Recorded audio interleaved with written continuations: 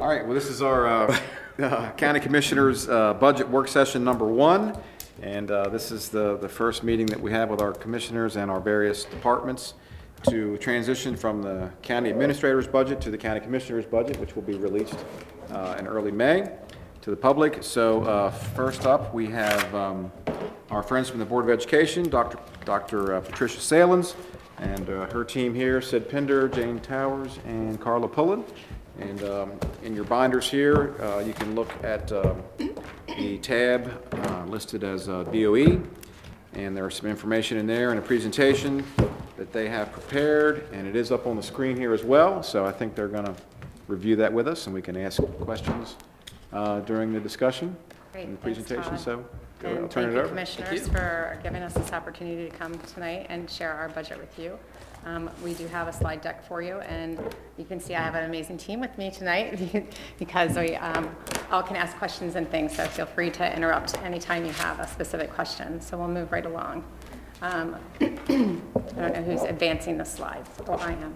Sid is. I don't know if you want me to do this. Actually, I think he has to pay attention tonight.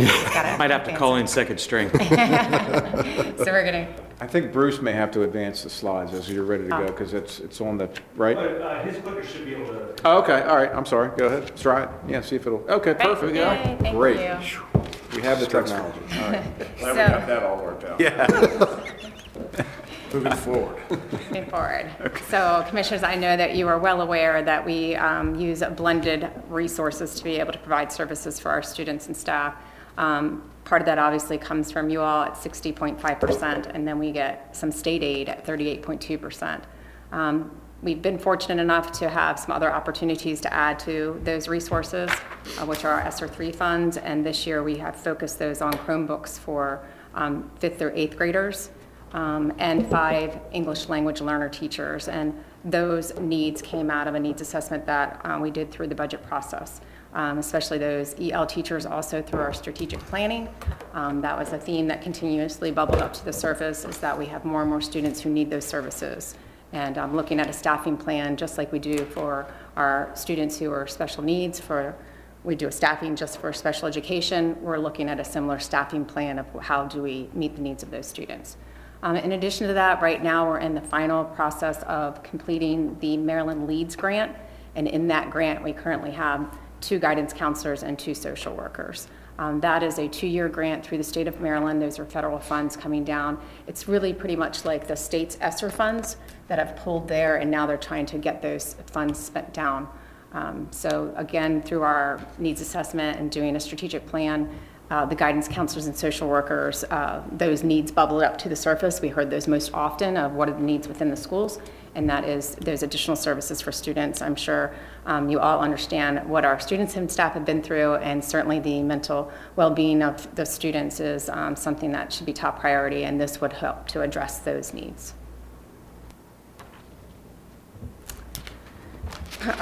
We also have proposed some district needs as well as it relates to, we kind of put this all in one category for your retirement costs, your FICA, and your salary enhancements all into one pot.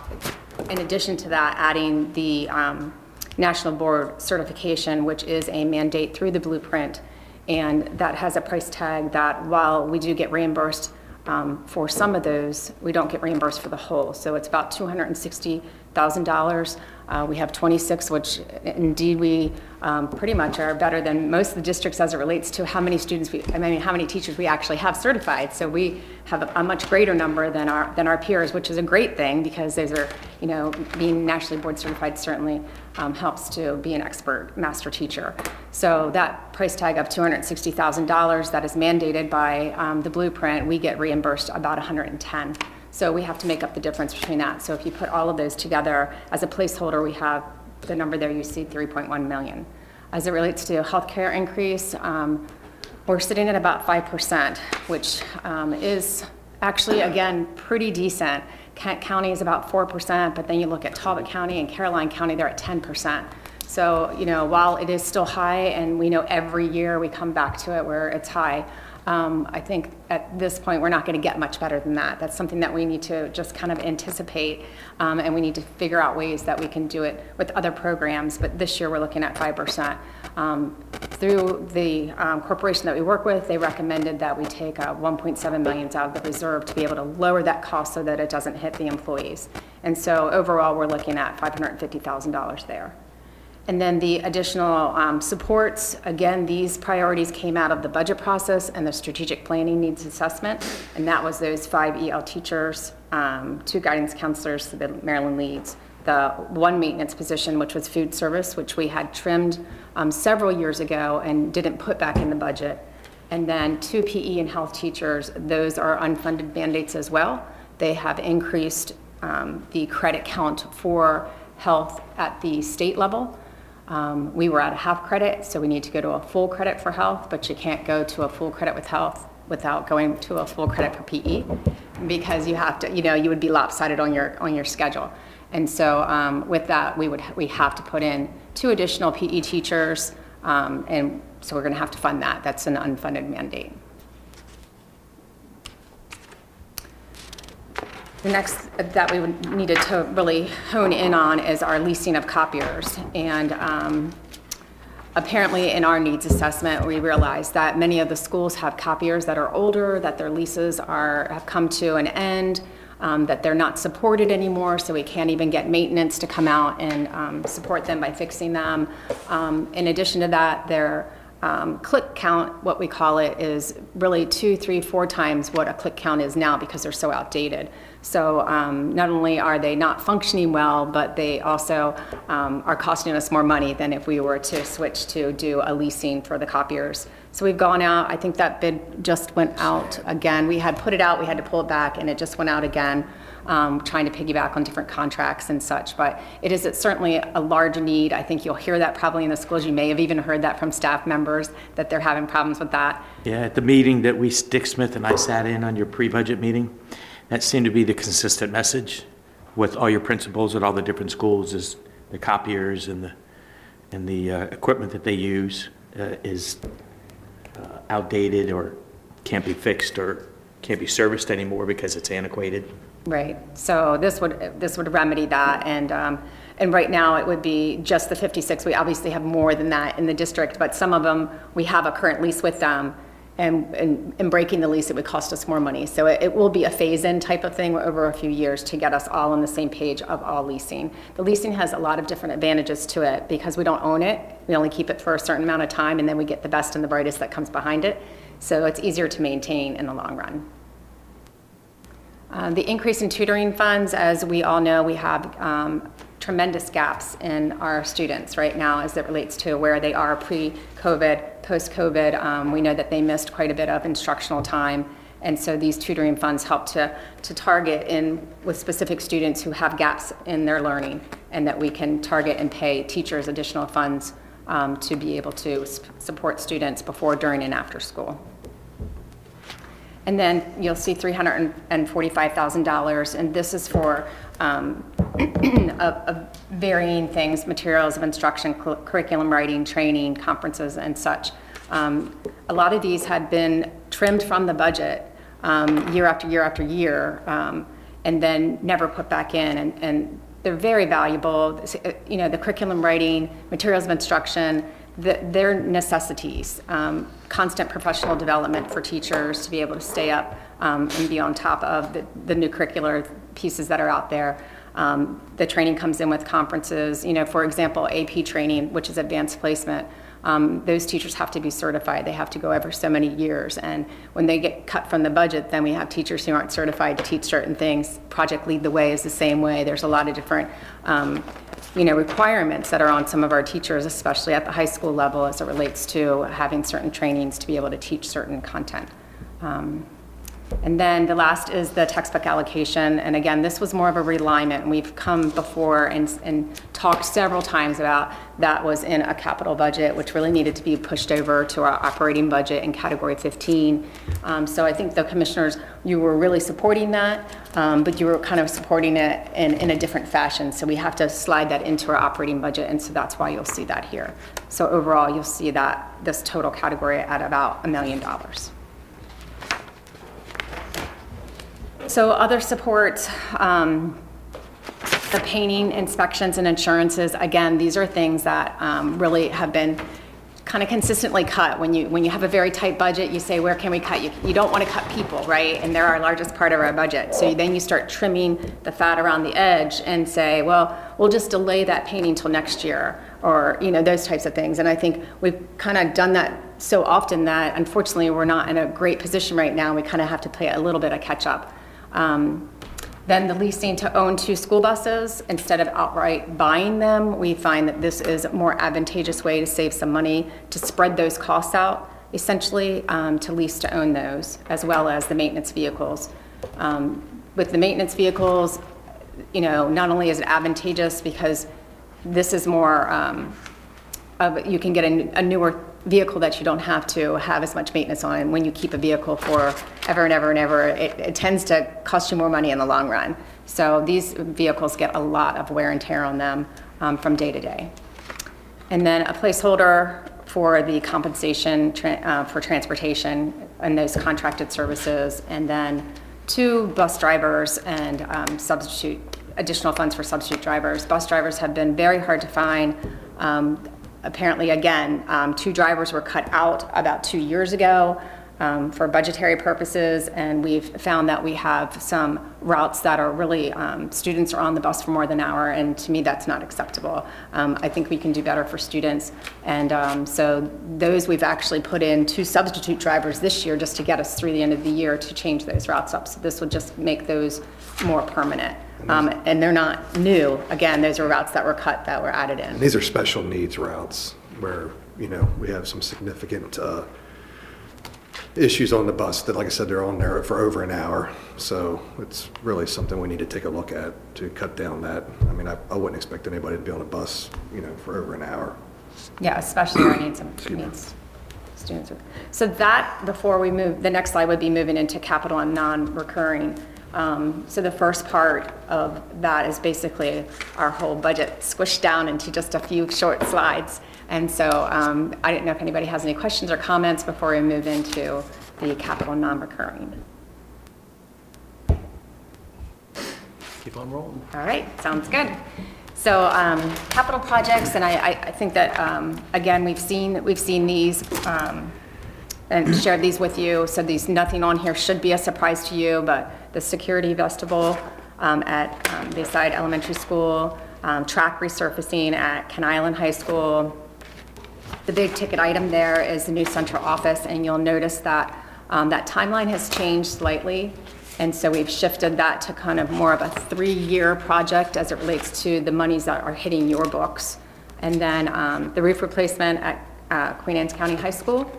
And again, that, and if you would like, Carla can certainly speak to that cost of that. And because we know that the cost has increased. And so, and that the state has also increased their allocation, but how does that impact? You can share how that impacts with the commissioners. Yes, so we know that pricing continues to increase for roofing, so we're looking at that almost once a month. We have also seen that with the state of Maryland, they are now including some design costs and fees as part of their split. We're not sure exactly how that's going to look yet, but we know that that's coming down the pike, so we would anticipate a little bit more of a 50-50 split than we've seen in the past, because design fees have always been responsible by local. So we're hoping that we'll get a little bit of relief there. But what, again, in looking at the costs and them continuing to rise, this project originally was about a $5 million project. In the last 2 years, it's gone up to a little bit over $8 million. There's some parapet wall modification and or repair that needs to be made as part of this, which is local only funding, and that accounts for about a $9 million project with current costs, which is insane.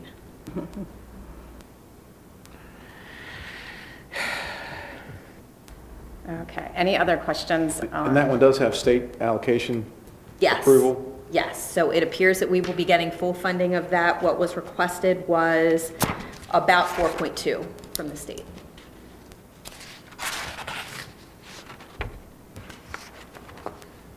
Okay, I'll keep moving along. headed into FY '24, you'll see the fire alarm replacement for Kennard Elementary School, and then track resurfacing for Queen Anne County High School. You'll see another part of that central office, and then the planning and design piece of Centerville Middle School. In FY '25, you'll see the building renovations begin for Centerville Middle School, and then the fire alarm replacement for Queen Anne's County High School. And then finally, in FY '26, you'll see finishing up that project for Centerville Middle School.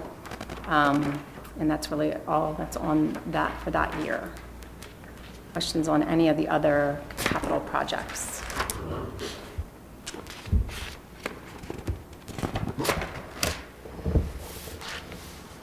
All right. So that brings us to non-reoccurring projects, and we listed this out. And basically, just to remind everybody that the non-recurring projects really are projects that are kind of a one-time money allocation. So you'll see that the Queen Anne's County High School paving and milling, someone might say, well, isn't that just isn't that a reoccurring, not a reoccurring, but it's something that we would have to pay for all the time. But this particular is different because we're going to be redesigning that entrance, the same exact entrance, not adding an entrance, but just redesigning. So there's a little building there that's kind of in the middle. I know if you can picture it, everybody can picture it. Been there forever? Yeah, it's been there forever, and I don't know what exactly, I don't think they use it for anything, but kind of redesigning that parking lot, making it a little bit safer for our kids, our new drivers that are coming in and out. And so that's why it hopefully will be approved in that non-recurring. And then, as you well know too, that we are, through the blueprint for Maryland schools, we are really focusing in on our littles, as I call them, our pre-K students, pre-K 3 and 4, trying to build those programs. And you know, the state uses the term universal, but anyways, so trying to build those programs, and obviously in growing those programs, you know, they have their own furniture because they're very little, and they have lots of stations and lots of things that go around with that, and their equipment has to be different as well. So their equipment isn't as large as it is for you know, second graders through fifth graders, basically. So you'll see that there's a series of implementation of furniture and playground equipment over the course of 2 years to help us to expand our pre-K offerings within the community. Now, this is a one-time ask of the state. They do have to approve this, and I do have a letter because this is due to the state on March 31st. So that deadline is right on our heels. If you approve and we can forward that up to with signatures, then we can, they pretty much will turn that around fairly quickly in the approval process, and then we would know for our planning stages. Yeah, so May 1st, so there you go. May 1st, we would know whether these projects would be approved and we can move forward for the upcoming year. And that's about everything we have in a nutshell.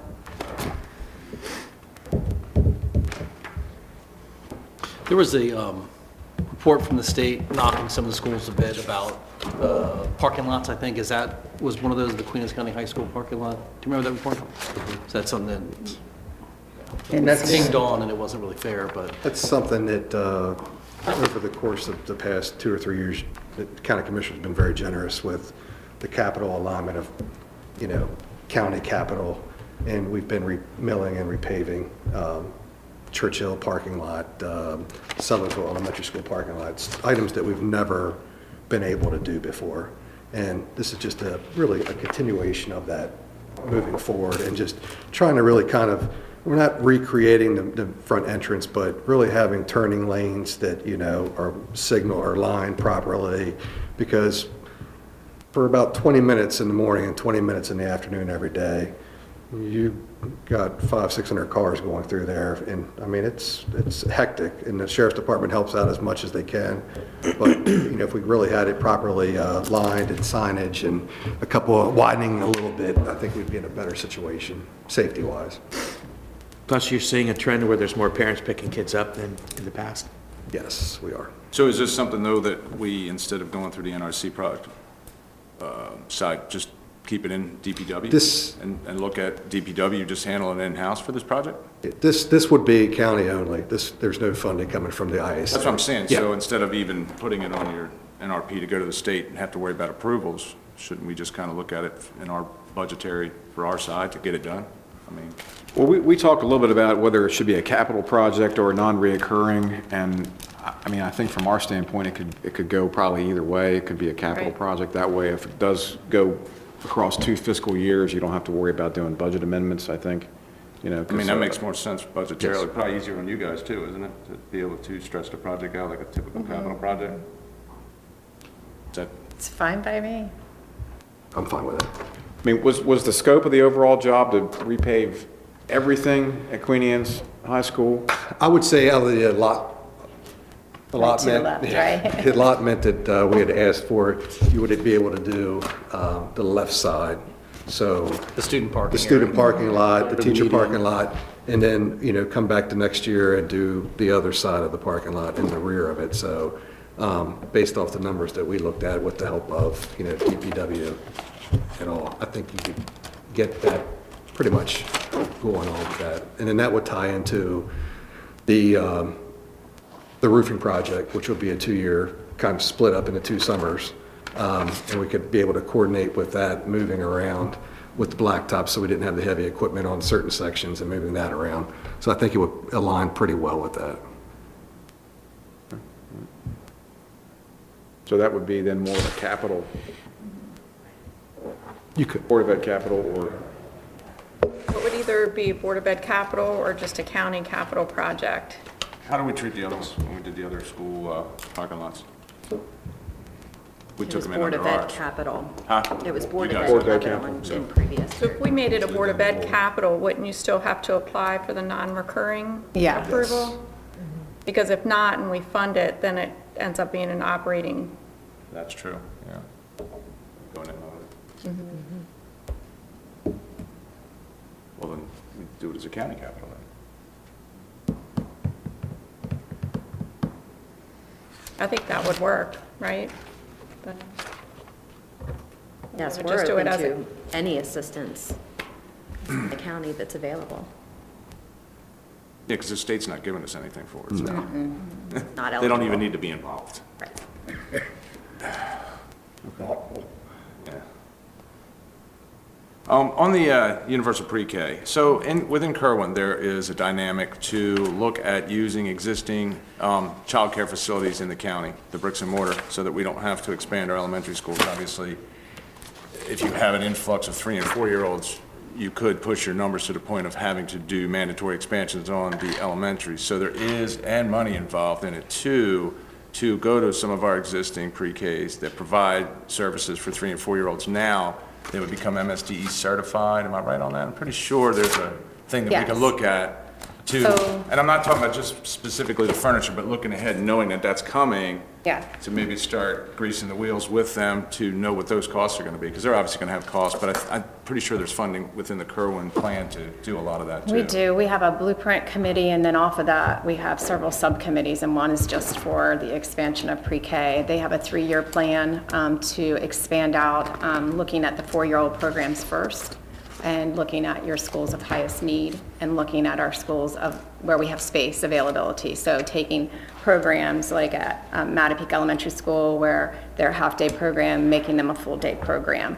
And so over the course of 3 years, we've mapped that out, and with our last school being right here at Centerville, because they have the least amount of space, and what would that look like? And it gives us some lead time to start getting the numbers together, looking at what the capacity will be. Do we put portables out there? Do we move kids from, there's so many, we need to just iron all that out. So it gives us some lead time. That gives us the most lead time over that 3 years to be able to make that happen. But I mean, are you going to reach out to the community partners we already have, like I said? Because my fear is, if you take these existing preschool programs that are now catering to kids up to 4, in some instances, I guess aftercare to 5 and 6, if they're only catering to babies to 2, they're not going to survive, and there's still going to be that need. They're just not going to have the quantity of kids to keep their doors open, and we're going to wind up Absolutely. losing those that we fought so hard through COVID to keep open, and we'd wind up losing them anyway, so. Yeah, and we've tried to get a lot of them involved, and right now, we haven't really had, and this is not just unique to here, this is unique across the state, that the amount of time and effort that it takes them to go through the accreditation process for the amount of money that they get reimbursed to them isn't really worth it right now.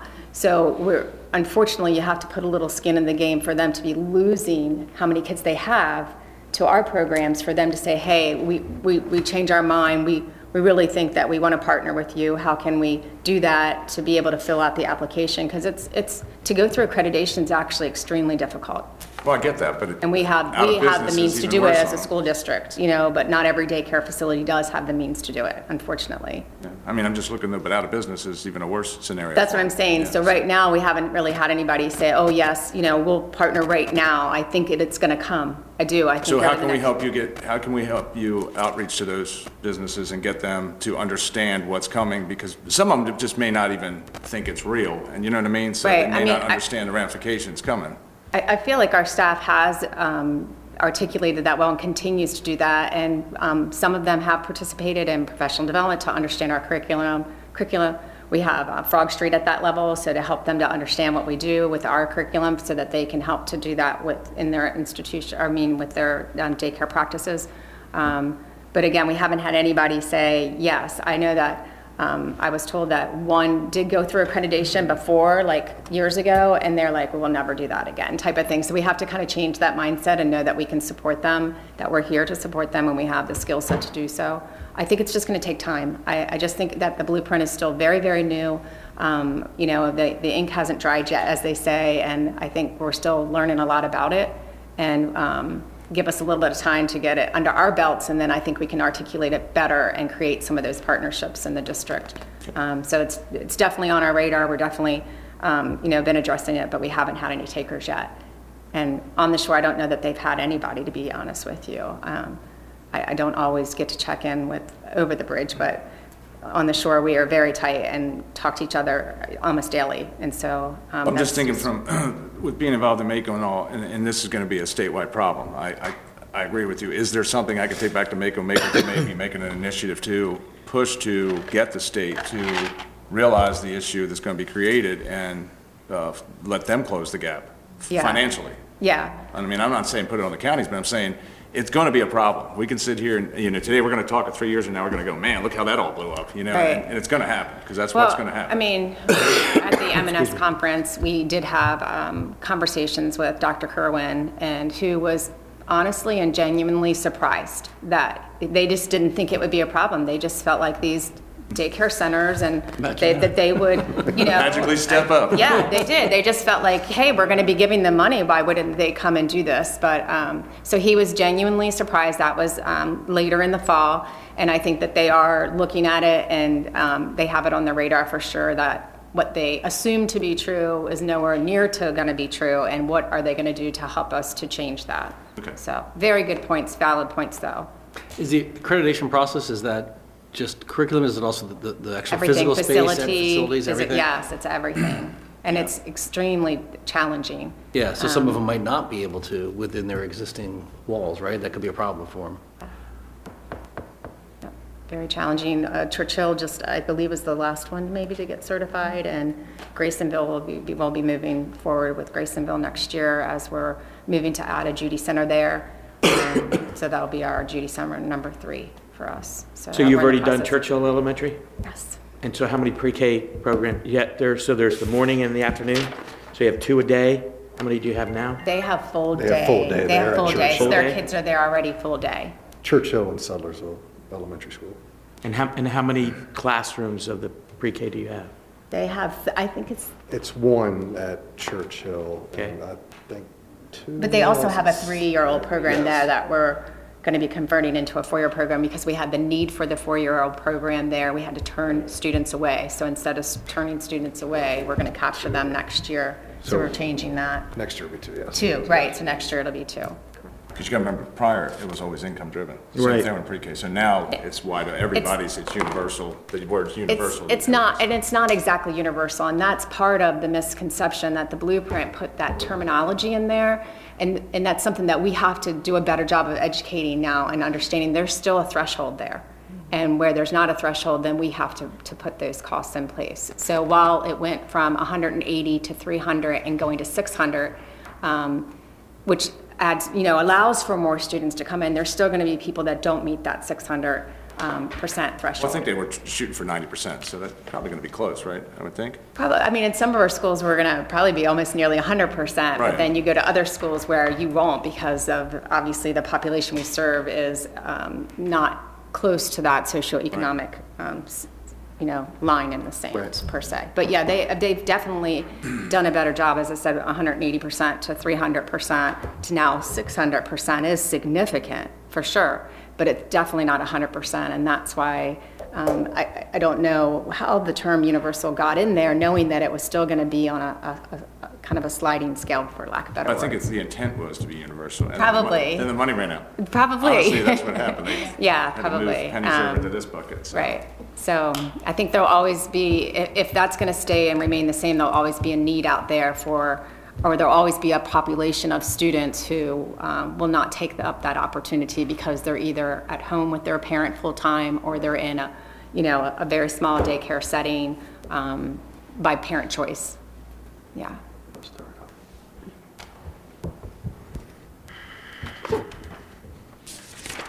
I just want to point out a couple capital items here that were a little bit different than what was presented in your piece that we included in the administrator's budget. One is we funded the administration building over at Vincent. Now, based on the schedule we saw, we felt that you probably wouldn't need the full $7 million in fiscal '23. So we're trying to make sure we put those funds, designate those in the years that they will be spent. So we were looking at maybe $3 million in fiscal '23 and then the balance in fiscal '24 as part of our 5-year capital plan. Yes. I think the schedule I saw was like bidding that job in May of about this time next year. Correct. You're correct. So see, when we're funding, like, our July 1 budget struck, and we're funding the capital, what is your typical turnaround time on a project that you're actually, putting shovels in the ground or actually starting to, because obviously with the supply chain issues, the cost escalations and things like that, if you're waiting a year, there's no number we're gonna put on at July 1st of this year that's gonna be even close to, working a year from now, at least where the economy is now. That is the hardest part because we only have, 6 to 8 weeks in the summertime to do work, to get it done. Generally speaking, we're not breaking ground or doing work until that following June. So we're always like about a year behind,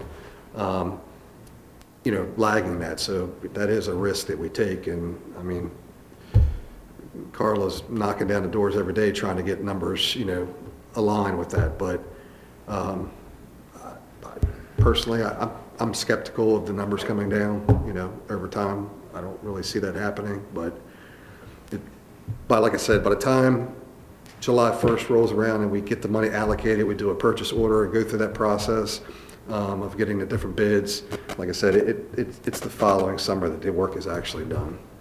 But what I'm seeing from my side out there right now is there's not a contractor in Maryland that's going to sign a proposal today with you and hold that cost. They're giving you 30 days, some cases 10 days, and then they're giving you 30-day material escalation. So if you're waiting 12 months, that's 12 escalations you're going to suffer through, at least on the material side. Labor's not as volatile, but material right now is very volatile. So I guess my question is, Carla, have you talked to MSA? Because the 50/50 projects are coming from MSA. Are they going to, through some of these capital projects, are they going to start building in escalators that we're able to, so if the county's got to go 50/50, that's great, but we shouldn't be, and right now we're going to bear the burden of the entire escalation because they're not going to come back and give us anything. Are they talking about being able to come to the table? They are. So we probably won't see any escalators until next year's CIP requests, if that happens at all.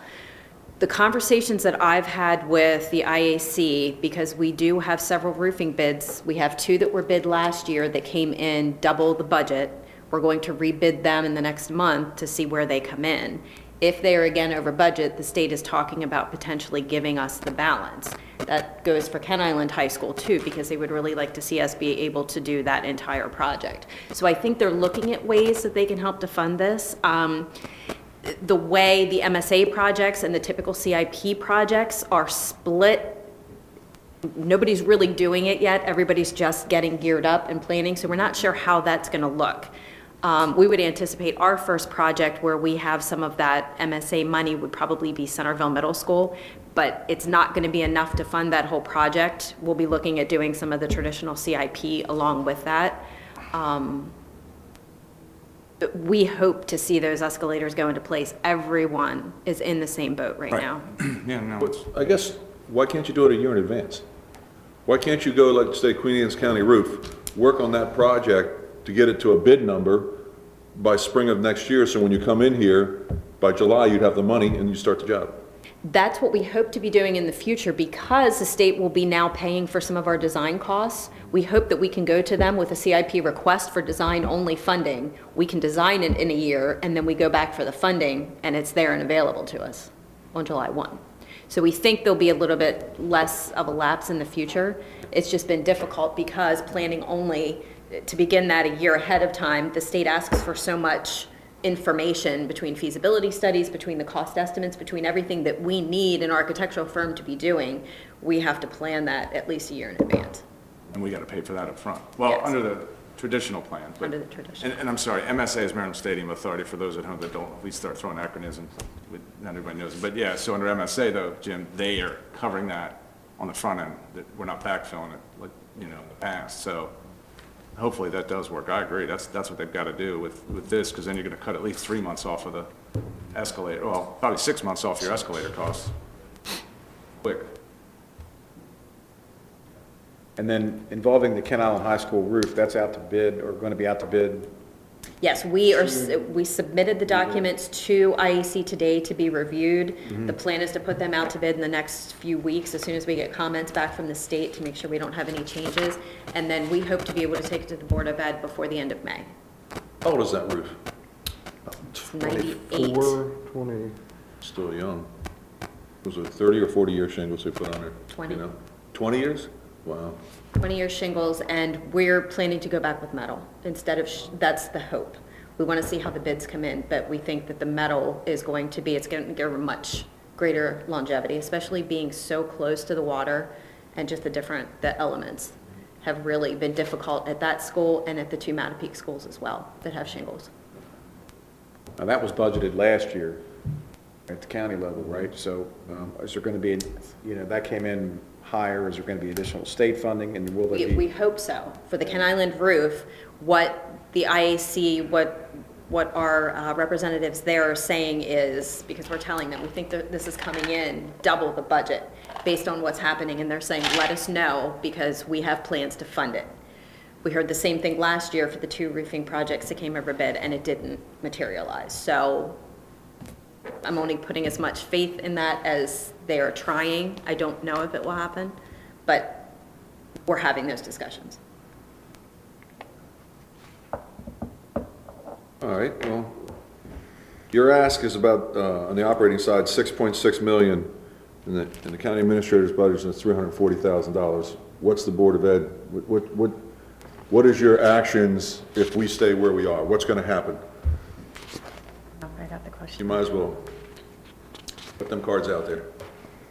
He's asking. I'm like, he lost me, sorry. Well, you guys, your ask in the operating is, if you add them all up, it's about $6.6 million.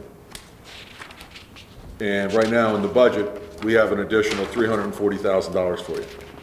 So we're 6 million light. So I'm asking you, what are you going to do if we stick to where we are and you're short $6.6 million?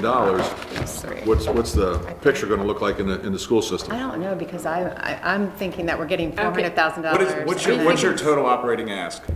What is your total? According to operating this, if you I have think- those pages up, it's like It's just lost adding me. these 3 pages that you have, right? Right. 4.6 and What's the your 1 total, million. 60 what? Right, 62,889. 62 million? 62 million, I'm sorry. We do 62,000, but you're going to run out quick. No. So 62,889,000 and some change, but I can get you those exact numbers then. Just say It's basically, 63. it's around 1.2 above maintenance of effort for this year is what we're looking for. All right, now I'm really lost. Somebody. So what did if you add up these 3 pages here, what does that equal? Is that the state and the county request? Like, what are these It's 3? a state aid, it's a county, and then eliminating some things that weren't needed in the budget, so. Okay. And then including some of the leads grants, because we thought it was important to include those positions.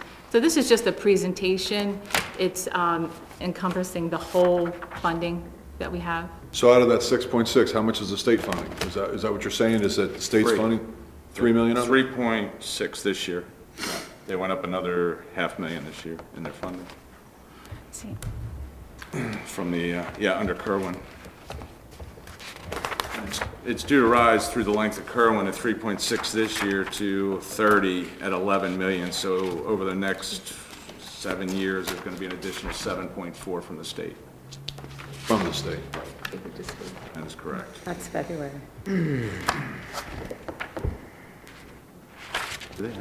Is that? So for us mathematical wizards, are we saying there's not going to be an issue? I don't know.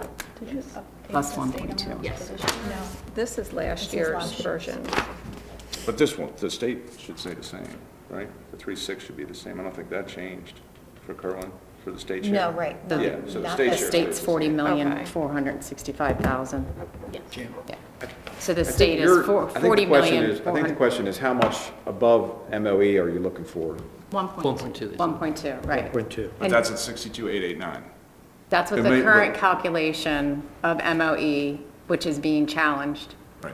So we put a placeholder in on what we believe that it will be. Okay. But with the current calculation, we are getting 339, and our total ask is to fill into 1.5. So what I have shared with the board is, wherever it comes in. So if the new calculation comes in at $700,000, then we would ask the difference between $700,000 and 1.5. Our goal is to get to the 1.5, which is what was in the budget for last year. Yeah, if you look, I think, Commissioners, if you look back on page 7, there's an enhancement sheet for all the Right. departments. Page 7 in your book. Well, I guess I'm a little confused on why we had the 4 point and the 900,000, the 1,007,000.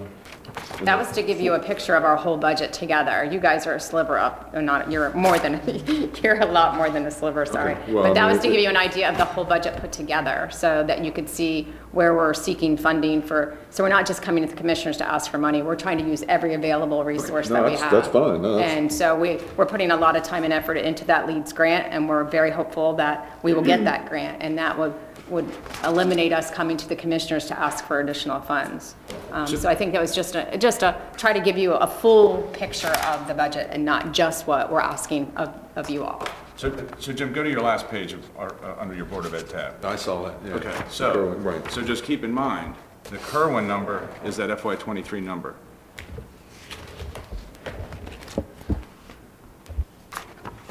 So realize that eventually you have to get to that end game by FY '30. So it's a pay me now, pay me later on it, just keep that in mind. Because you're gonna get That's to that number. 64,123. Correct. Assuming no changes in Kerwin. Excuse me? Assuming no changes in Kerwin. Right. No, yeah, but anything that changes now is gonna go up, not down. Let's face it, it ain't going down.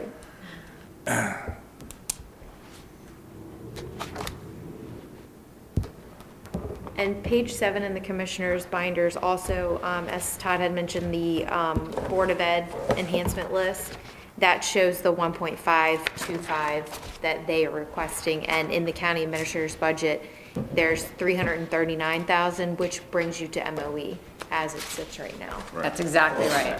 Yeah. Yes, thank I you mean- for clarifying that. So county administrator's budget has it 62,898. Kerwin's got us at 64,2. Got it. So we have to go with Kerwin. Well, we gotta wait for the, Or is it not a law yet? Kerwin 3.0 is not passed, no, to answer your This question. is the 3.0 one. If 3.0 goes through the way they're doing now, we're going to get the escalator at 2.5. That's where it's right now. So, yeah. And we should know that by April 11th, I mean, as the drop dead date, so it's not that far away. Technically, the number that Patty that's brought forward is the Kerwin number as of today, based on last year's Kerwin version, right? But if they come back with the hold harmless again and push it out and decide that they're going to hold the 2.5% escalator one more year, then we're back to this number. And when do we find that out? Well, we will know absolutely by April 11th, because the session will be closed. But we hope to get some clarification before that, at least have a good inkling. I mean, we're stabbing in the dark, honestly, because, you know, people are, there's some controversy as it relates to calculations for MOE right now. So there's a lot of pushback to say that the calculations are not accurate. They have a new person at MSDE who's doing the calculations. And so, you know, the district CFOs have very much been a voice for the superintendents that the calculations are not accurate and that they are the placeholder that we put in, which was the 1.5. And so a little bit of time we have to wait to figure that out. But in the meantime, we used it as a placeholder, saying to the commissioners that if we aren't funded at that 1.5, that would be our ask of over MOE this year to make us whole, that we can't do what we need to do as it relates to well, you saw it, textbooks and you know, some of the leasing that we have and staff enhancements and things like that. We can't do what we need to do for our schools. Well, what if are don't. we doing? I think this is the third year in a row there's been a reduction in students. Yes. And over those 3 years, is it over 900? No, we're at 380. No, that's for this year. Oh. I'm talking about add the 3 years together. I mean, because I think last year was over 300 also. And I'm just saying, if it's 900, that's 50, I think, right? out of 7,400 students, that's No. It's a rolling average. It's a rolling. It's a rolling average. It's not even an average. It's a total of 380 students Less, yeah. for each year, all put together. That's the total. but you keep adding from the old years to the new year. Well, it's Because not it- even that, because they're really using is the all this fuzzy 2019 math. Yeah. number right now. The 2019, it's the rolling. That's a average. third- It's that's- average grader, Yeah. they're using, There's and I guess different- that's where the calculations start to get convoluted. But for us, we're in the weeds right now. It's nothing we're gonna get until they come out. Well, I We're understand between that, but- 62,899 and 64,1. Honestly, that's where we're at. This is old law, this could be new law. I'm not worried about the law, I'm worried about how many kids are actually in the system. The student population has gone down. It was like 7,500, now it's 7,100, and this year it's 7,102. So those numbers, the reduction is the number of students less than Right. the population previous year. So it's not like you add those up, it's just the total population. But the point, you were making a point. Thanks, Steve. Which was, Which was, Yeah. if 3 years ago, we have 300 students less than 4 years ago, and 2 years ago, we have 300 less than 3 years ago, it's still your population is declining. And I'm just trying to find out what that number is over 3 years, if the decline is reached to a number, because sooner or later, you're losing that many kids. What are you doing with staff to balance that out, to help you with the budget? Right, well, this past year, we lost about 47 students. So from September 30th of this school year to September 30th of 2021 school year, or 2020, because this September was 2021. So there we lost 47 students across 14 schools. So you can't really look at it as a staffing reduction. But that's It would one be year. nice if they came packaged and they were all third graders or something. We say, right. okay, so we, But you it's know, we spread can over reduce the 12 third grade grades. teacher or Yeah, whatever. you're But taking it's- one kid out of class here. one kid Yeah, out of it's really class spread there. across all grade bands, so it's, you know, while it significantly impacts our budget as it relates to our state allocation per pupil, it's not as easy as just kind of plopping off, and it's different than removing a program or, reducing a classroom teacher because, it's all targeted during one. But I will tell you that we do look at staffing across the board, and we are realigning staffing, and where we are overstaffed, we're shifting it to where we need to be staffed. And so that's part of the budget process, and the principals have all been engaged in that, and all the supervisors as well. So it's something that we take serious, that we don't, just because it's been there forever, we don't just say, oh, they're great, it's been like that forever. We really have to look at the overall needs of the district and we have made some shifts because of that. Every year. Every Every year. year you guys have moved people around. We do, especially this year, we had a lot of, that we had to address at the pre-KK 1-2 level, shifting some teachers around to, you know, where some were overstaffed. We had classroom sizes that were very small, 12 to 15, and we had, you know, a classroom of kindergartners where you have 24, 25, 26, that doesn't work. I mean, that's just too many students, so we had to shift some, and right before school, we shifted a couple of teachers. Which isn't the most popular way to do things with your staff, but it's what's best for kids. And so that's why we're here. We need to focus on what's best for students. Have you lost any teachers because they don't want to make that move? No, we did have some close calls, I felt like. But you know, putting in a lot of supports to make sure that the teacher felt supported and was able to get kind of reestablished in their new environment, and that has been successful, so. So, real quick, Jim, to your point, and it's one that, believe me, it's the one that I beat on all the time, is you turn these lights on, you turn the air conditioning on, it costs the same. Whether you got 10 kids in a classroom or 20 kids in a classroom, it doesn't matter. You drop 5 kids out of 14 schools, that's 60 kids. So you could get to that 47 number pretty quickly. But that's really irrelevant when you look at the system as a whole, right? The problem we have is, when we get down to 10 kids in the classroom, we're still running the same number of buses. We just got less kids on them, but the same gas, same everything. So our costs aren't changing. The only place we're going to start to be able to save costs is if we look at operational costs in the schools themselves, which is lighting, HVAC, and all that. That's where we're going to see considerable savings on the operational side. The teacher side, like I said, whether you have 10 kids in a class, you still need 1 teacher. If you got 20 kids in a class, you still need 1 teacher. So I just don't. That's what I'm saying. That's a conundrum we get in. It's what Kent County went through. That's why Kent County closed 2 schools, because they got down to where they had 5 kids in a classroom. Well, that doesn't qualify having a class at that point. You know what I mean? So I agree with you. The declining numbers is concerning, because you're still going to have to spend the same amount of money, because you got to turn the lights on, the heat on, and everything else, and put the teachers in the classroom so the number of students that are available. So it can be concerning. It's very concerning. It's not simple math. It's not. It's right, because you're still got to have a classroom with kids in it. And what's that number? We did just get our projections. We get projections every year from Maryland. They come through Carla's office, and we did just get our projections. It goes out to 2031, and we're very flat, to be honest with you. We don't look like, you know, in their prediction, they're not suggesting that we're going to recuperate from this pandemic and losing this group of students that we've lost. And so that's very concerning. So we have 2 years to make They don't that think up. the students some of them are more going to come back next year? We're hopeful, but I mean, our September 30th count of this upcoming year, 22, and then our September 30th of 23, those 2 years will let us know whether we're going to recover. And if we don't, then we're going to hit kind of what we consider to be like a cliff, because we have all these supports in place for the next 2 years between ESSER funds and LEADS funds and Kerwin, and then we're not going to have it. It's, you know, where they've done this 3-year rolling average, and they've kind of assisted us and helped us and limp along. They're not going to have that anymore. Well, the whole harmless is going to go away. It's so going to that's go it. away. Yeah. So that's when we're going to hit a cliff, and we're going to have to cut significant staff. I mean, when it comes to that, we're going to have to cut staffing, because that's really the only thing left we have to cut. What was, just out of curiosity, if you don't want to share, you don't have to, what was the projection they gave you, the most recent projection for student population by 31? Do you have it? Yeah, I do. Hold on one second.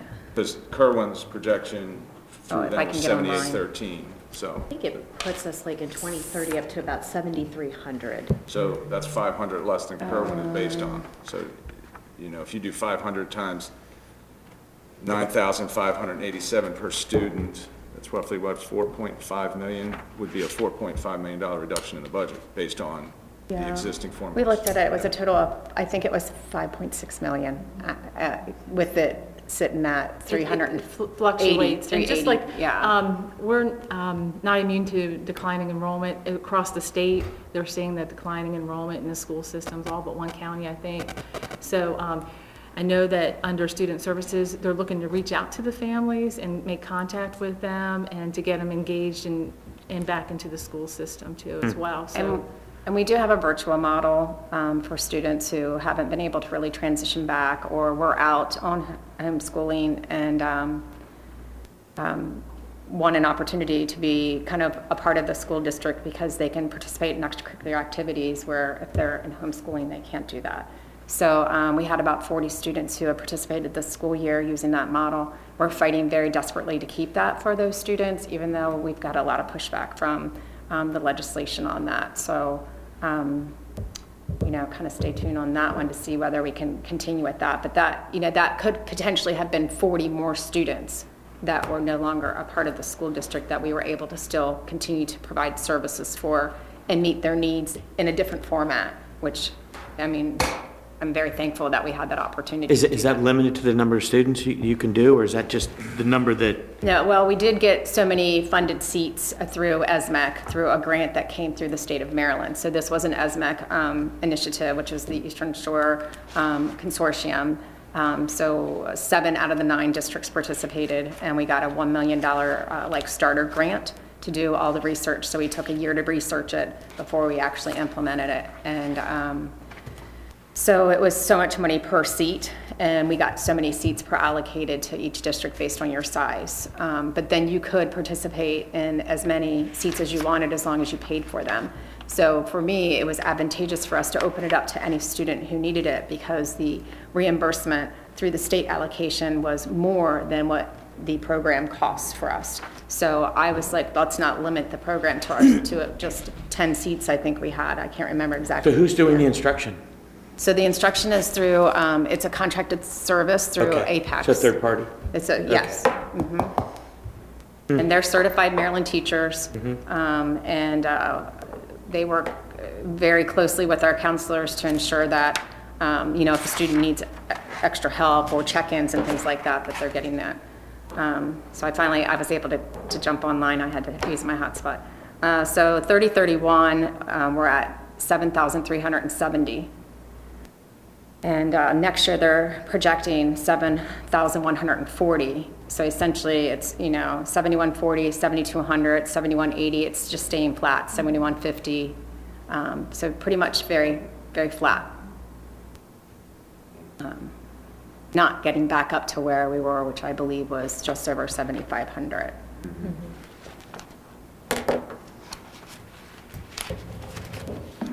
I'd be happy to share this report with you. I had initially asked Carla, I said, how accurate is the state with this? Because they sometimes aren't, all of their things aren't always accurate, but within 5%, you said, typically within 5%. Yeah. Student So, population is forecasted? That was the Kerwin original number.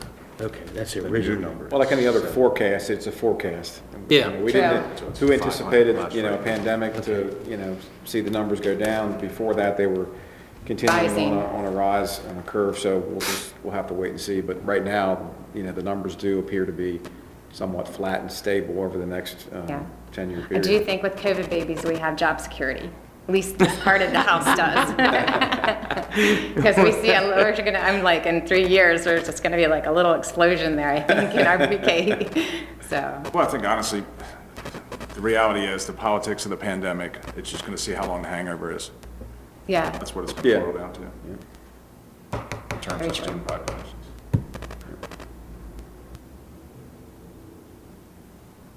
But we are off now, considerably. So you're basically saying right now your ask is 1.5 over MOE? No, minus the 339. Two. 1, 2, okay, that's what I got. All right. Yeah. So essentially staying consistent with the Kerwin numbers, on the sheet that we had prepared for before, so, yeah.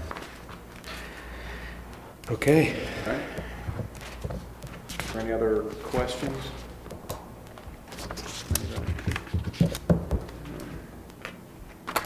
Oh, one other thing, did I mention the tracks? You had the resurfacing of both tracks. I think that was included in both the Board of Education budget and in Public Works' budget. I don't think it matters where it lands, but those are 2 projects that need to be done. That was part of the turf field renovation, so. That was part of his budget. Is that another one we should do through our capital so that if it carries through? What do you guys think? Yes. I don't think it matters either way, but I think Kent Island High School was the next one. That's correct. And then then Queen Anne's next year. the following year, yeah. In those 2 years. Yep. I think I keep it on our side. Mm-hmm. Jim, keep it on our side? Sure. That easy. Steve? I think we're currently showing it as a county project? Yeah, I said it was included in both, and I think it was okay. left in Never mind, public we got works it on for our now, side. but we. Keep it on our side of the capital. It's funded, it's definitely funded, both of them are funded this year and next year, but I think it is right now currently shown in the DPW budget. Okay, right? yes, Is that right? yes. Yeah. So it'll just come away from theirs, where they're showing it on here for that number. Yes, yes. It's in the overall 5-year capital, that's in Yeah. the bottom line. It's Yeah. right. And I'll share. I remember when textbooks was 300,000 in your budget. Didn't take long to get there. Well- 4 years, 5 years? Yeah, and interestingly enough, it probably should be higher than what it is. Textbooks aren't like they used to be. They come with all kinds of extra contracted services that provide us with opportunities to use electronics to access different various resources. So where you still have the textbook physically, that's now $100 to $50 to $200 a textbook. It's like college books anymore. You also have all these contracted services that come along with them. So I'm surprised it's not a little higher than that. I think we were trying to get it back in a reasonable sense and not, necessarily reflecting exactly what the need is there, but a good faith effort to try to build on that within the operating budget. Anything else? Me. We're good. Thank you. Well, thank you for the conversation and the opportunity. Thursday. Now, this needs a signature. Should I leave this with Todd? That's the non-recurring? Yeah. Unless it's a moot point if we're going to go the other way, so what do we decide? I don't know. We're doing the Track. parking lot. No, the parking lot. And out of DPW. So do they That's even, DPW. nope, so then you don't even need that. I mean, if you guys made that decision, then it's not necessary to sign that. All right. Because that was the only project we had on there Okay, for this, for this year, yeah. Yeah, right. mhm. Okay. All right, our next guest is Janet Salazar, our librarian for the Queen Anne's County Library System. And come on up, she has a presentation as well, and Welcome. I think Bruce Nice can to see cue you all that again. up. And in your books, under the QAC Library tab, that presentation is there as well. How's the public enjoying the renovated space so far? I'm sorry? How's the public enjoying the renovated space so far? They seem to really Good be feedback? enjoying it, so it's, Very nice event down there, the ribbon cutting this past week. We got Page 43. great headline in the Bay Times, front page, so just nice pictures, yeah. it was a very nice Very nice. picture. Perfect day, too. I wish it was like that today outside. We got lucky. We were very We lucky. got very lucky. Because 2 days later, it was a nightmare. 19 degrees, right? This is 54. Okay. Let's go. Take it away. All right. All Go right, ahead, Janet. making sure you were ready for me. We're all set, yeah. All right. Well, I looked over your presentation, Todd, and I appreciate you, when we sat down and talked about our budget together, I talked about how when a library branch has an expansion or a renovation, or even just a new branch opens in a library system, everything goes up by like 20%. So it was nice to see that I had just about 20% in Todd's budget, so thank you, I appreciate that. A little bit of background for us. FY21, we were closed an awful lot and had reduced hours, but in FY22, we've been pretty much open. It took people a really long time to realize that we were still open at Kent Island, even though we were under construction, so those numbers are not quite where I would like them to be. But we have almost circulated as much in FY22 in the first 8 months as we did the entire year in FY21. So people are coming back to the library, and that's nice to see. Our visitors are coming back as well. We've already exceeded total visits this year than we did last year. We've exceeded our programs as well. So everything is making its way back. So that's good, and that's what we wanted to see.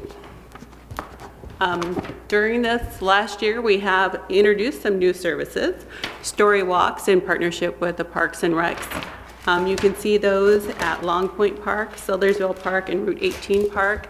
And basically what it is as you walk along a trail, it's about a mile. there is a story that you can stop and read as you walk. So you read a page, and you walk a little bit more, and you read another page, and by the time you get through the entire thing, you have read a picture book. They are picture books, and they have been very well received, and we will continue to do those. In our partnership with the health department, we have distributed 17,821 COVID home test kits and 26,200 K95 masks, and that was an endeavor, to say the least. When we first started, we would get like 100 and we would be done in 30 minutes. I mean, people were just wiping us out. So it's nice to see that we finally got numbers that we can support. Our hotspot checkouts are still very popular as well. They circulate for about 2 weeks at a time. People can request holds on them if they want to, but usually they're in high demand, and so nobody really gets more than one time with them. So far this year, they've circulated 258 times. Last year, they circulated a total of 291, so we're already above, we're on track to be above what we did last year. And we've also started checking out fishing poles. So if you don't have a fishing pole and you'd like to try fishing, you can get a fishing pole at the library. Stop. No, in partnership with the DNR. Are you kidding me? Yeah, there's 12 poles at each branch, and they have circulated 12 times, which I was just nice to hear that people are using them. So at any point, have all of them been checked out? I have never seen them all checked out. So you're doing okay with the number of fishing poles you have? I think so. Okay. If it gets to the point where we need more, we Let me know. will come back. Okay. But yeah, it's just nice to see that. I think it just Worms? underscores. Well, you can't get worms at the library, but we do have all the tackle that you might need. So. Oh, that's brilliant. Yeah. So it just underscores for me everything that the library is to the community, which is more than just books, and it's lots of different ways to think of the library. And in this next year, we're hoping to introduce streaming service devices like a Roku or something that you could plug into your TV, because not everyone has access to that in their own house. So that is one of the things. T-shirts that say Queen Anne's County Library, free library, more than just books. Yeah. Let me interrupt with one question. On your total circulation, could you break down what it is that's, break down in the circulation, what's circulating? That's not just books, that's... It is. Well, we have books, and we have DVDs, and we have Can you ebooks, and break that down by number at all for me? I can get it to you. I don't have it with me tonight, but I can get it to you. But between digital and physical items, the majority of it is physical items, and probably about a third of it is digital.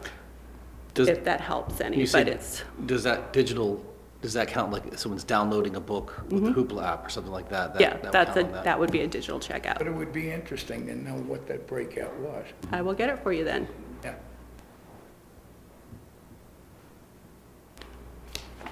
And so what we're asking for all these lovely new things that we're doing, and the fact that we expect an increase, especially at Kent Island, is a 2% COLA for our staff. This was based on the fact that federal employees got a 2.2% COLA last year, or I think actually in January.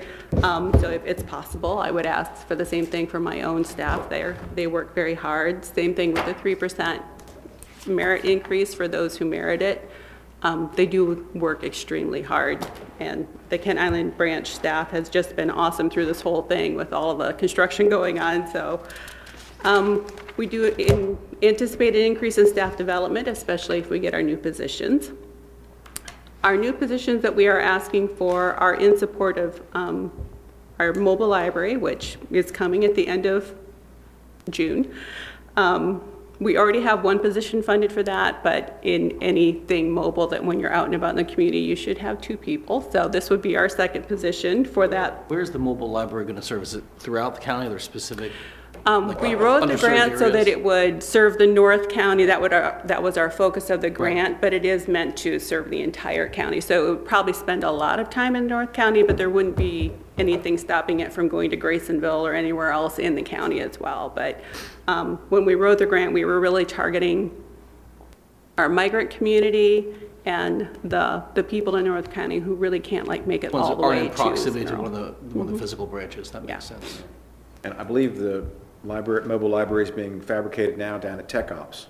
Yeah, it is. believe, It's right? at Tech Ops, and we just chose the colors for the interior today, so it's, we're getting close to having it being done, so that's, great. and they Ops think is doing it it. will be done end of Really? June, beginning of July, so we can have it for our summer reading program and have it at the fair so everybody can see it. And We should have Kudos to them. a vehicle wrap on it of Commissioner Tuna reading a book. Yeah. So it's driving around the community. Not just books. Fishing pole, right? Fishing poles. And fishing poles, there you go. We are also asking for a full-time public services associate and another part-time one at the Kent Island branch to help with the anticipated increase in programming and usage that we expect to have happen there. Both branches have asked for additional hours for current staff to help with covering like the evening hours, page hours. So these are, when we came back into the library, we just noticed that we weren't having the same kind of coverage we normally had around like dinner time, like when our staff is at lunch, everyone else is at lunch and they're coming to the library. So just having enough people to cover all of that is really what those hours are for, to cover meal breaks, and to help with the increase that we're having on Monday and Wednesday mornings at the Centerville branch. Just something that's new that happened when we came all back from COVID. Individuals or visits by, And of course, we're anticipating a 3% increase in our health insurance based on what happened in FY '22. And the budget requirements for all up, yes, sir. yeah, one question. On your total attendance number, is that individuals or is it visits by?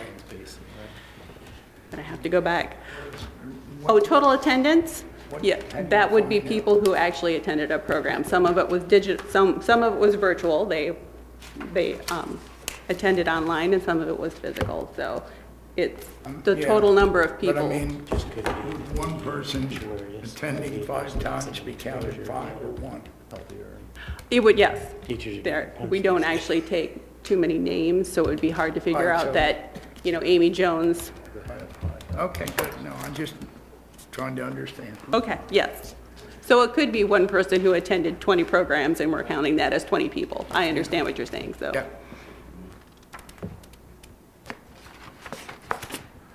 So our budget requirements for the salary and the insurance is about 95,000. The new positions are about 105, and additional hours would be about 23,000 in our request. We're also asking for support for our mobile library.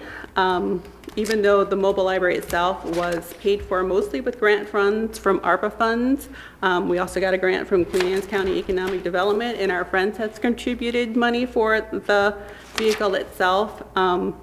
We are going to need operating costs for the mobile library, and all of these are estimates based on what other mobile libraries in the state are doing for their gas and insurance and things of that nature. And so we're asking for about $770 for $7,750 for materials, about $4,000 for circulating technology, and that's for the service itself, because the actual devices, if they're hotspots, we get for free. We only have to pay for them if they get lost and we have to replace them.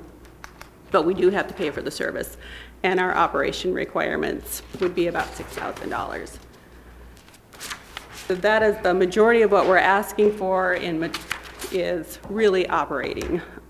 We just expect increases for the larger building for Kent Island and a few more staff. So additional payroll expenses, water and sewer, general and maintenance supplies, building and grounds, all of those things will go up a little bit. So we're asking for an additional $21,000 basically for that. Kent Island did ask for additional hotspots just for their branch to circulate, so we're put in money for that as well. And Collection HQ is a software that we would like to have to help us analyze our collection. It would keep track of things like where there are holes in our collection, and since one of our strategic plan goals is to really take a look at our entire collection and see where we are with diversity and equity and inclusion, this would help with that.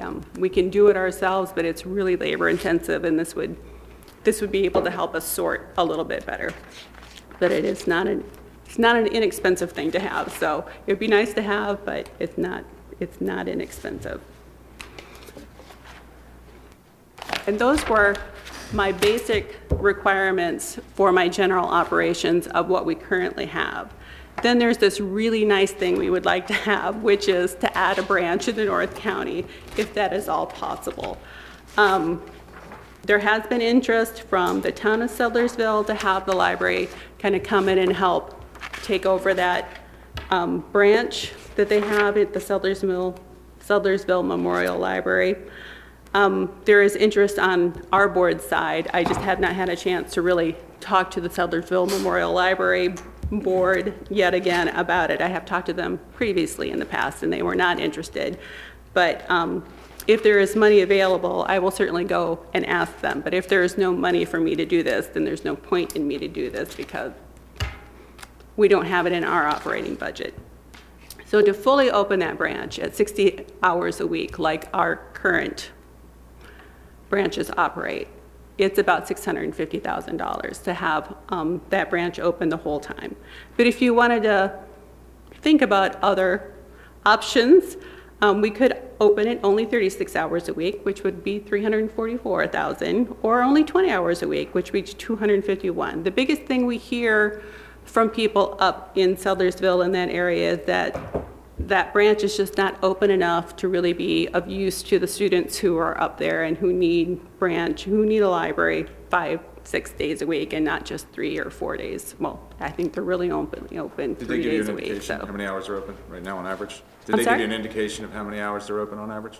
According to the website, they're open 12 hours a week. So opening 20 hours a week would be a good start. 36 would be better, but 20 hours would at least get them in the afternoon, after school, and Saturdays. How is their current facilities, as far as, if they were open more, and that would pique interest and more people go in there, can they accommodate the volume of additional people going in there? Or are we thinking it's still going to be around the same amount of people and there are just more access opportunity? Well, it would be more access to the actual materials. I honestly don't know how well it would handle the more people. I think they have about 6 computers in there, so we would really have to assess the whole floor plan and see how it's working and see how we could maybe make it better if it's not working. So does this cost include, we're adding, additional facilities, fishing poles, or, adding more books, adding more computers, Yeah. 3D printers, the things that the other libraries have to make it more of a resource than just books. Is that what part that- of this? I would amount? have to Is that really reflected in those assess the numbers? space and see what could be. What could be done. What could be done before I can even answer that question. So- But yeah, those are things we would have to look at to see. I know they have like rooms here and there that we could put a makerspace in if we had to, but I'm sure there's something else would have to move, so. And I don't know the last time that collection was weeded or any of that, so I don't know how current the collection is or any of those things, but that is something we would start out with. How do they get their collections? Just through donations, or do you? I'm assuming they have some kind of budget for it. I'm pretty sure they ask the commissioners for money every year, so I'm sure that's probably what their budget goes to, is their collection. Yeah, another advantage we get by pulling this back over into the county's library system is it would make us eligible for state funding and state grants, which we Expansions and receive, everything else. Expansions, right. a Renovations. significant allocation for the Ken So Island like what we grants. did with Ken Island, where we got a lot of state money put into that, we can't get that money right now for Sudlersville because it's not part of the system. true, right. Right. It's huge. And it would also open them up for the statewide delivery system and the Eastern Shore delivery system. And just in Eastern Shore, we have access to $225,000 worth of subscription databases and another $350,000 in streaming resources. So all of that would be available to the people up there as well, so. I mean, but they could get the streaming resources now, though, right? By getting a library card. If they have our library card, yeah. Right, they can still do that. But this would entitle them, if there was a book they want that's not there, they could put in the request and brought And it in would from be another brought library, there. which they don't currently have that. That is sort of a bigger Yeah. deal. So that in a nutshell is Just a my quick very question. I quick don't know if presentation. someone had asked this. Do we know how many people use that library up there? I do not, I would have to get that We get information that from number? them. Sure. I imagine they could probably provide that with us, for us. I think John Wallman got it one time, Okay. when we were going down this road before, he had gotten the numbers for us. Yeah, I think we can get those, but there are some organizational things we have to do to make this come to fruition if the commissioners want to go ahead and fund this and then have the library system, bring under the county umbrella the Sudlersville branch. So we can certainly work towards those over the next week or so and have some more conversations with the Sudlersville Library Board and the town of Sudlersville commissioners. And then they would also have the resource of the Friends of Queen Anne's County Library raising funds for them, which they did an Certainly. amazing job Yeah. for the Ken Island expansion. Yeah. Yeah. Great work down there for that. Yeah. They raised almost as much as my wife has incurred in late fees on books in the Gotcha. library, so Gotcha. it was really impressive. Is that a coincidence, or do you think that's?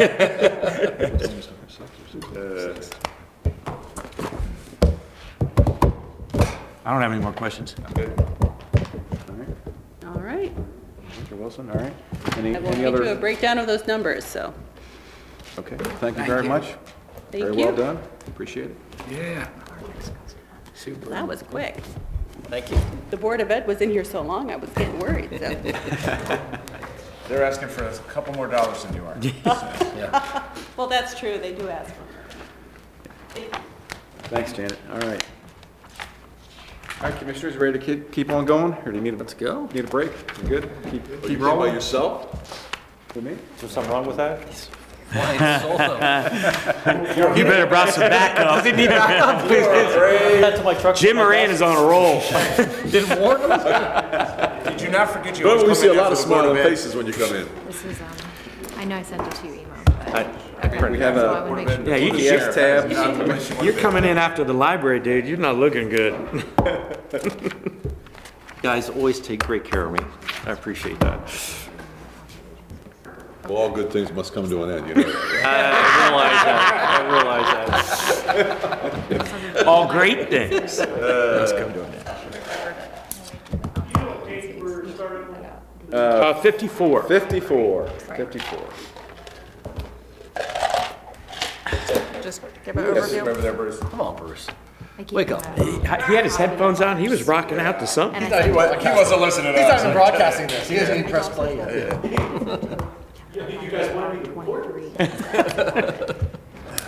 Oops. All right, commissioners, this is our Department of Emergency Services. We have Director Haas here. We have the book here under the DES tab, and I think Nicole's going to kind of run through this, and Opening up with an increase. Scott can answer any questions or make any initial comments, or we can just roll through and I'd say dig in. address them as they come.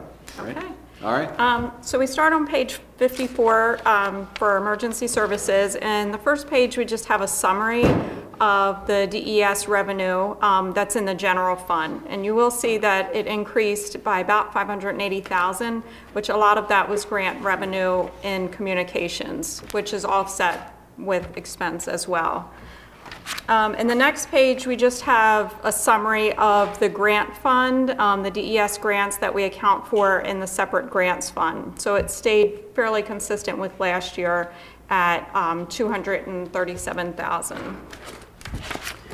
Now we move to page 56, which is the expenses by division. And you will see it went from FY22 at 11 million up to 12.4, which is an increase of 1.4 million. Included in this are the county administrator funded enhancements of 1,117,000. So those are included in the information that we're providing here. Then we go through on page 57, we have animal control, the DES Animal Control Division, which was an increase of 40,000, mostly in salaries and wages and also in benefits. Then we move over to DES admin, and the increase here that you'll see on page 58 is 714,000. The majority of that is the estimate that we put in for LEOPS, for the LEOPS enhancement. Of 610,000. That would be for the EMTs and the paramedics. That's for the EMS division, it's not for EMS the admin. division Only, not for the whole department, just for the Yeah, just- EMS. and EMS, paramedics. not paramedics? Paramedics, No, that's part of the paramedics. Oh, okay. yeah, that group, yeah. Scott's whole division. Okay. And then when we go to page 59, which is communications, This increased by $718,000, but this also includes some costs that were in the support services division, which was split, and some of those went to IT, some of it stayed in DES, but it's moved under communications. And you also see at the top, this is where the additional grant revenue is shown, the $433,000. And the expense that relates to that is down under other charges, under account 85300 911 communication expense. So the increase there that you see in expense is offset by the increased revenue at the top as well. And then there's several other accounts here that increased due to splitting out the support services. Down at the bottom, the maintenance agreements increased, and also repairs to equipment. That was because of splitting out that division as well. And then the next page is just the total for that division. And then we have page 61 and 62 goes over the emergency medical services, and there was also some costs from support services that was included here as well. Repairs for equipment had an increase because of support services, and also maintenance agreements.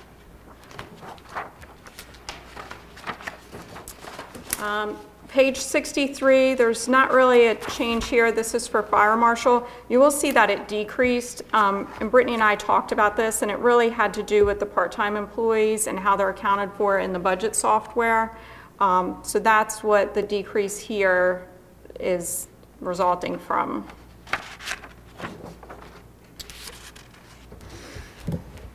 Okay, and then page 64, we have special operations, which the increase here was mainly the result of the salaries and wages and also the benefits.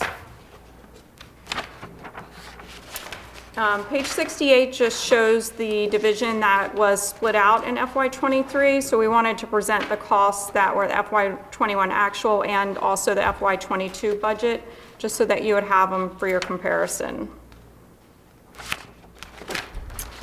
Okay, and then we get into page 66, starts with the enhancements, and then we move over to capital. Do you want me to go through the enhancements, or do you want Scott to talk about them? Why don't you go through them, and then if we have any questions, Scott can address them. Okay, so in communications, we had two positions, the communication systems tech at total compensation of $94,000, and also the PSD2 at $74,000. The communication systems tech was not funded in the county administrator's budget, but the second position was. So the PSD was funded in yours?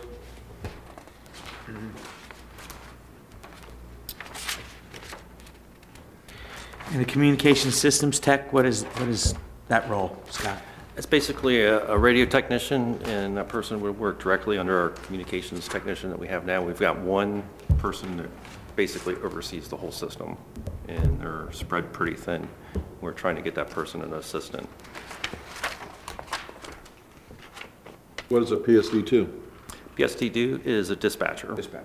So if you remember in last year's budget, we requested one for each shift, and we ended up getting funding for 3. So this is the one shift that's short. We're trying to make all the shifts even. There's one shift that was missing a person from last year's budget that we're trying to get back in this year's budget.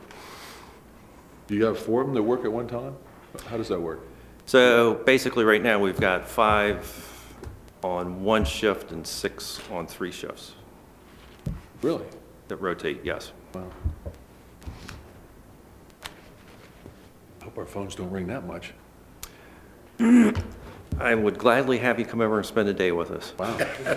I mean, but what do you need to have? I guess what I'm asking is, what's if one of them's sick, one of them's going to get married? How does that work with your? So, very good question. On a normal day, we're lucky to get off the ground with 5 on shift, with the exception of the 5 that's on the one shift. Right. Our very minimum that we'd like to get away with, I don't want to say get away with, but the minimum that we'll do a day is 3. Correct. Okay. And that's really pushing us to our limit. But these help, that's what I'm saying, but going 5666, this is built in that you know, somebody's sick, somebody has vacation, whatever. Yes. You can cover it without overtime. Correct. Okay. Correct. And they're on constant rotations, and they're constantly switching shifts. Just got, the calls we get, or the reports we get from Scott, they're strictly EMS, right? They're not counting fire calls, or is that all calls when he sends it? That is strictly EMS. That's just our division, and it's isolated to our division. Gotcha, okay. It doesn't include communications, and it does not include fire service. Do we have any turnover in the last 4, 5, 6 months in this group? Yes, we have. We currently have one position open that we're advertising for that we haven't been able to fill. We recently filled 3 additional positions, so we're only short 1 right now. But it's getting very, very difficult for us to find trained people. So we're basically, where we were in a scenario where we were able to bring in trained people and it would only take us a couple months to get them up to speed, we're bringing people in at ground zero and have to train them from ground zero. So it's a lot more difficult now. What's the cost of training from ground zero? We're basically looking to get somebody from point A to B and cleared to function by themselves on a consistent basis. You're probably looking at a good 12 months to get them fully operational. So you're looking at a 12-month salary plus somebody supervising that person on a constant basis while they're getting trained. So it's a $70,000 training, because it used to be 40. It would be easily in the 70 range. Yeah. In probably the first 6 months, which we've also struggled with because of COVID, the training has not been as available as it has been in the past. So we're struggling to get the certification classes that they need also.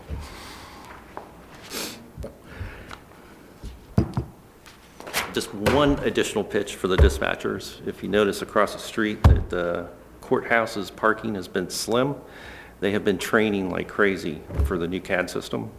And if we lose one of these people right now, we've just spent a huge amount of money to get them trained for the new CAD system. Each one of them's probably had about 90 to 120 hours of training. How would we lose them? If they decide to go to another dispatch center, Oh, well, I mean, that's... change professions. But we can take them from other counties. I mean, I guess why... we lose them to other counties, but we can get some from other counties Why as aren't we- well, right? That's not necessarily true. And again, we're taking people in at ground zero.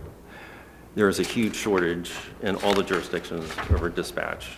And So why aren't we having them sign a contract? If we're going to train them, we should at least get a minimum of, you know, to return on that investment or a payment. I just think that, you know, if somebody's going to come here and train and then they're going to leave you when the training's done, that was their intention to begin with. So to me, you know, if you put them under contract, say, look, as long as you work 12 months, nothing, but it's prorated. I don't know. I just think that I think that would put a damper to that and save us some money possibly. to put a damper on it for 12 months. Well, Well, but, it's 24. Because I agree with Jim. I mean, that's what you do out in the private world. If you're gonna pay good money to get somebody trained, you're having them sign at least a 24-month contract to stay on, or Yeah, get your pay it investment back out of it. Yeah, I mean, you gotta have something. They gotta put skin in the game. The world ain't free, so. Well, we changed the system.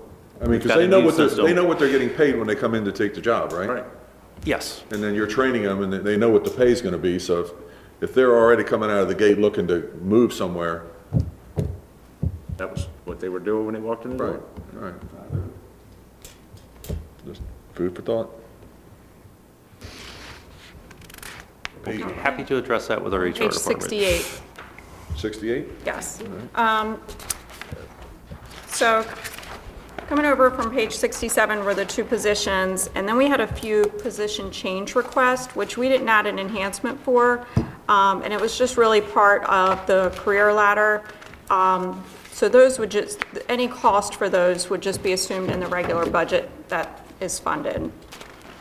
And then the 911 communications expense, that's the grant that we talked about. And basically, in the past, these expenses were paid by the state, and now we're just receiving grant funds to cover them. So we do see an additional expense for that and the offsetting grant revenue in the communications division. Okay, and then we get to page 70. Well, do we have an estimate, maybe Scott has, I don't know, do we have an estimate on what, with the increased 911 fees, what that's actually generating now, in total? All told? So And we maybe went, just a comparison, what was it and what is it now with the new ones, do you know? so we were right around 250 per Right. year, 250,000. Right. So the actual for the 20 to 21 was 540. We're still on track to do about the same this year. So it really just doubled it, more or less? Yeah. But the hidden part, if you look at the additional, so we went from an adopted 500,000 to the 945,000. We can also apply for all kinds of grants within the 911 system. So that's where that increase comes from. And what we were doing in the past were submitting our bills directly to the 911 board, and they were paying it direct.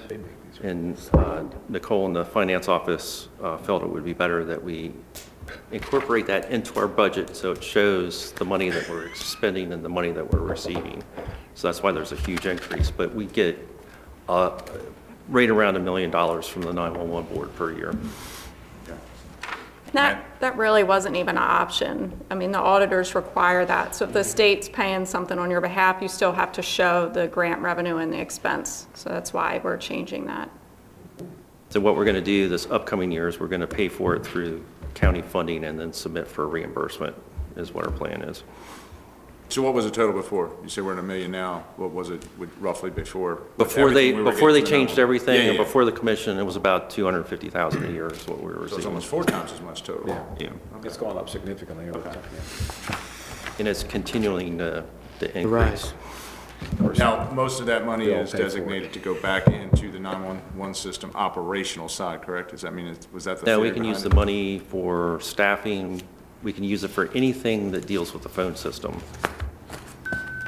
Okay. It won't cover the radio system, but it'll cover anything that Right. deals with the I phone got you. system. Like the communication systems technician? It won't cover for that, unfortunately. That's radio. That's right. That's radio, and he doesn't answer the phones, or she.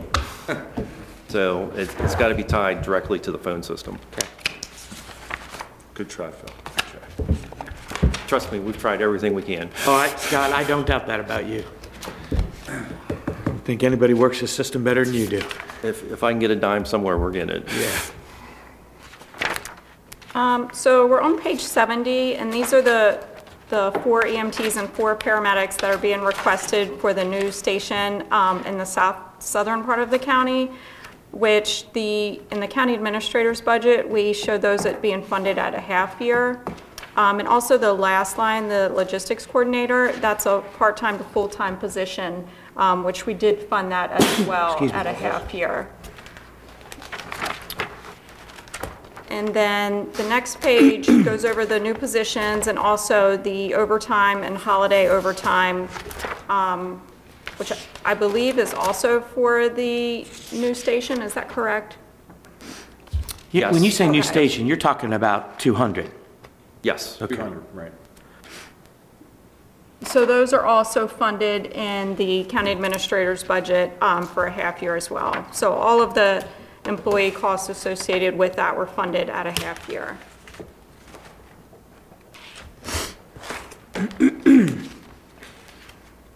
Scott, do you have any idea, because it sounds like the bill to get the reimbursements bumped up for the Medicare, Medicaid, and all that stuff for ambulance, on-site medical care, it got legs again, apparently, and it has a shot at going through. How much is that going to affect us revenue-wise? It's probably going to have pretty significant, right, I would think? It's going to be significant. So there The mix gonna get was, covered, a lot of stuff, mental health, everything got thrown into that, not just ambulance service now. yes, and that's an excellent question. And I don't have the exact figures of what that's going to do to us, but I can give you a figure that we actually applied for supplement for this upcoming year, which will roll into every year from this. Nicole helped us quite a bit with it because they needed a lot of information from our finance office. We're expecting an $800,000 increase on our revenue on the EMS side, which isn't reflected in the budget because it was very last minute and the budget was already submitted when we applied for the package. We've got a very good chance of it getting approved, and we have an expectation of making about $800,000 on that increase, plus there's going to be an additional increase Right. if the bills pass in Annapolis. Okay.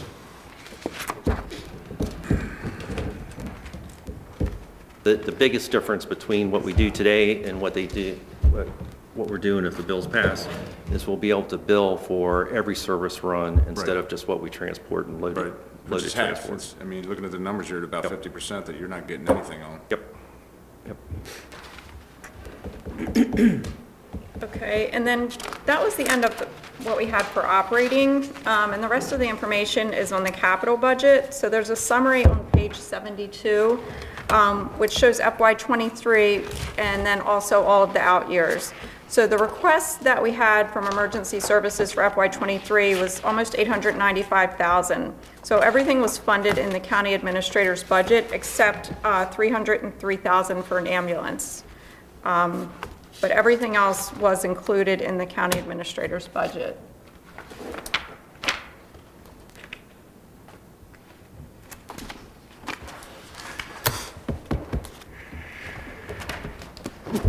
And that's all we had, other than the details for each capital project, which is included. And we can go through if there's any questions.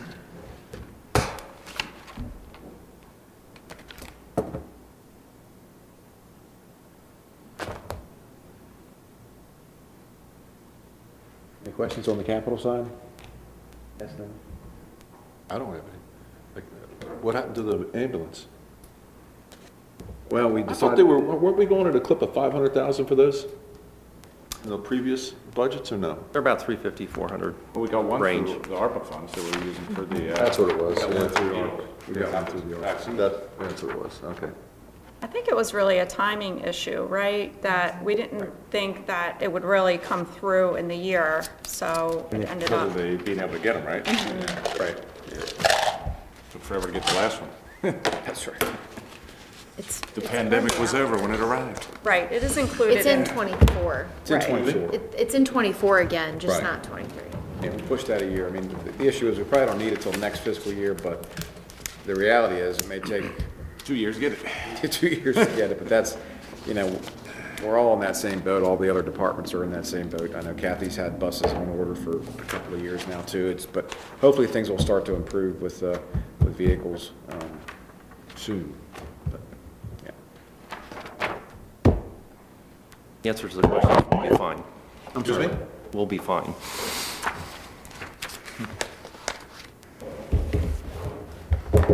Very good. That's all we had for emergency services, unless there's any other questions. I'm good. We're good? I'm lovely. Yeah. All right. Thank you very much. Very much, Scott. See, he I didn't need definitely- backup, Jim. He did a fine job. I'll definitely pass on from staff. Thank you for the support over last year and many years.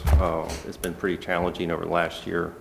We couldn't have done it without your support. So thank you very much, and thank you for the time tonight. We appreciate you coming in Thanks, tonight. Scott. Thank you, Scott. Good to see you as always. All right, we have one last section here, Commissioners, for the sheriff, and we can run through that. He's AWOL. He's unable to make it today. You can just transfer all his funds over to. You're wait, That's what happened. You showed up. Right. We'll I'm let sure him know. he's Absence is watching, so he consent. probably saw that. So, Cole, you want to run us through the sheriff's? So on page Wait a 8, minute, I'm sorry. Nobody from the sheriff's department's gonna be here? That is correct. Okay. Unable to attend this. They don't meeting, have a so- lot of, they don't have a lot. We can have, of added What was their reason why they couldn't There's be some here? scheduled conflicts. He's having a surgery on his face. Surgery on his face. Yeah, he's having a Where's facelift. the Face major looks at? fine. Where's Major Boardman? Yeah, where's his command we can command certainly staff? have the representative He has or the his- sheriff come to a future session if you prefer, or we can run, there wasn't a lot of yeah, we can go additions. through and. Go We'll through. make all the decisions right now. We'll be done. Flat. Any change, I mean, is what's it being proposed here in Todd's budget? Yes, yes. It's all funded Okay, in his, all right. Yeah, Yeah. there was only 2 enhancements. no capital. The two major enhancements were tasers for the deputies and then the rental for a storage unit behind the sheriff's office for all Right. his equipment. So that'll probably end up being a half-year funding as well because it hasn't been constructed. I'm okay with the taser enhancement if I can have one. Okay? You're probably the last one they're gonna give a taser. No, I understand before you can actually have one, you have to Gotta be be shot. tased. I'm That's okay with right, that. that's right. We could arrange for you to be tased. After a couple margaritas, you can hit me as many times as you want. 20,000 volt bottle? Hold on a second, wait. Okay, go. Sorry. You want to go through? Okay. So, I think we're good. Is there any- you guys don't go follow through that? it. Any other- No, I think we're good. We're good? That's the only two things you had. that was That's the it. only two things we had, yeah. We, sure. we reviewed it. If there's any question anybody has, we can bring the sheriff back for that one, I think. Unless, of course, you've practiced for many a days and you want to do it anyway. Yeah, we don't want to. No, that's okay. Okay. Brittany, you? I told him I'll answer any questions you had on his behalf. He was very distraught about not being here. Oh, it's okay. He was, yeah. Did he deputize you?